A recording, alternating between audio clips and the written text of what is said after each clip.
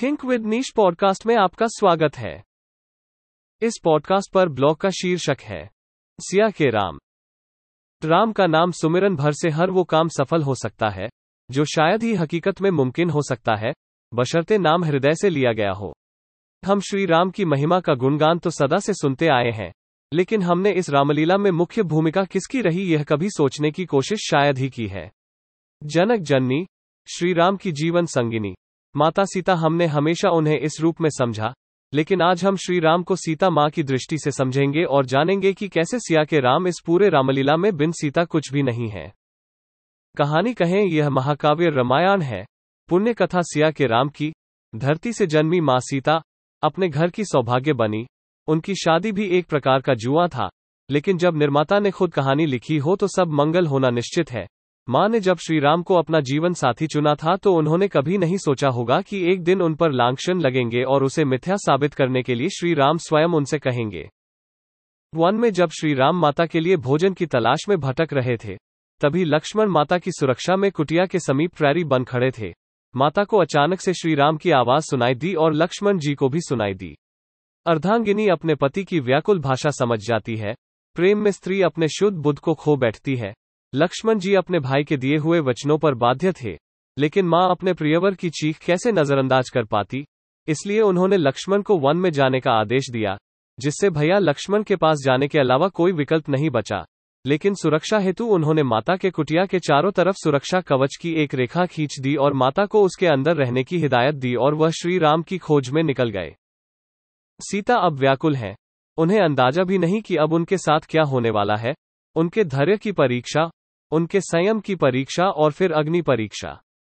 खैर, समाज को जीवन का पाठ पढ़ने के लिए और उन्हें सही राह दिखने के लिए जितने रास रचने थे और मानव स्वरूप में भगवान और माता को जितने कष्ट सहने थे, उन्होंने सब किया। रावण कुटिया के समीप आया, माता को जबरन लंका ले गया। उसने सीता की एक न सुनी। माता ने जटायु के माध्यम से श्री राम तक संदेश पहुंचा दिया। 7 समुंदर पार मां ने अपने तपिश से रावण को अपने समीप नहीं भटकने दिया। रावण ने उन्हें बहुत बहलाया, फुसलाया, उन्हें प्रभु श्री राम के मरने की झूठी खबरें भी दी, लेकिन मां का विश्वास नहीं डिगा। यही सीता है।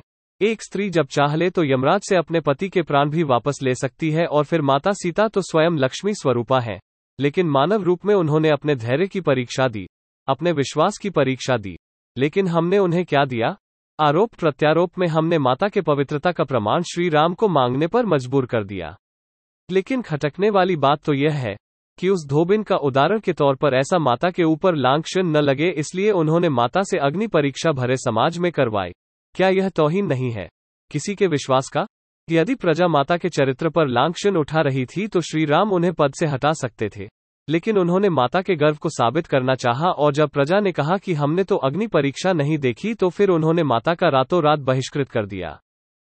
माता ने खुद को पवित्र सिद्ध कर धरती के अंदर समाहित कर दिया और हमारे ऊपर जीवन भर का कलंक छोड़ दिया कि हम कैसे समाज के भागीदार हैं जो एक स्त्री के चरित्र पर सवाल उठाने से कतराते नहीं। इस पुरुष प्रधान समाज में सिया के राम का अस्तित्व कहाँ? पत्थर के समान भगवान राम ने सीता माँ का त्याग केवल समाज के लिए किया, लेकिन हम सिया के राम को क्या सच में समझ पाए? उनके जाने के बाद बिलख कर रोने वाले राम, जमीन पर सोने वाले राम को हमने समझने की कोशिश ही नहीं की।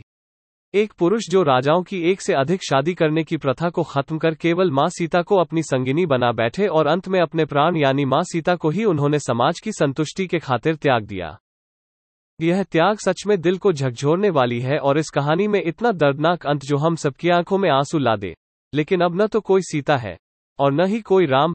वही समाज आज भी है, लांछन लगाने वाला, जो स्त्री के चरित्र पर सवाल उठाने से नहीं कतराता। वो पुरुषों के लिए समय सीमा नहीं तय करता, लेकिन शाम और रात स्त्रियों के लिए थी नहीं, यह तय कर चुका है। खैर, अब कोई सीता भी नहीं, क्योंकि अब कोई राम भी नहीं। सीता माँ ने देख लिया कि यह समाज निर्दयी है, इसलिए अब चंडी रूप ही इस समाज के लिए सही है। हमारे पॉडकास्ट चैनल से जुड़े रहने के लिए धन्यवाद। आप हमारी वेबसाइट thinkwithniche.com पर अन्य श्रेणियों जैसे व्यापार, सफलता, मनोरंजन, स्टार्टअप, सिनर्जी, स्थिरता, समाचार और उद्यमिता से जुड़े पोस्ट पढ़ भी सकते हैं।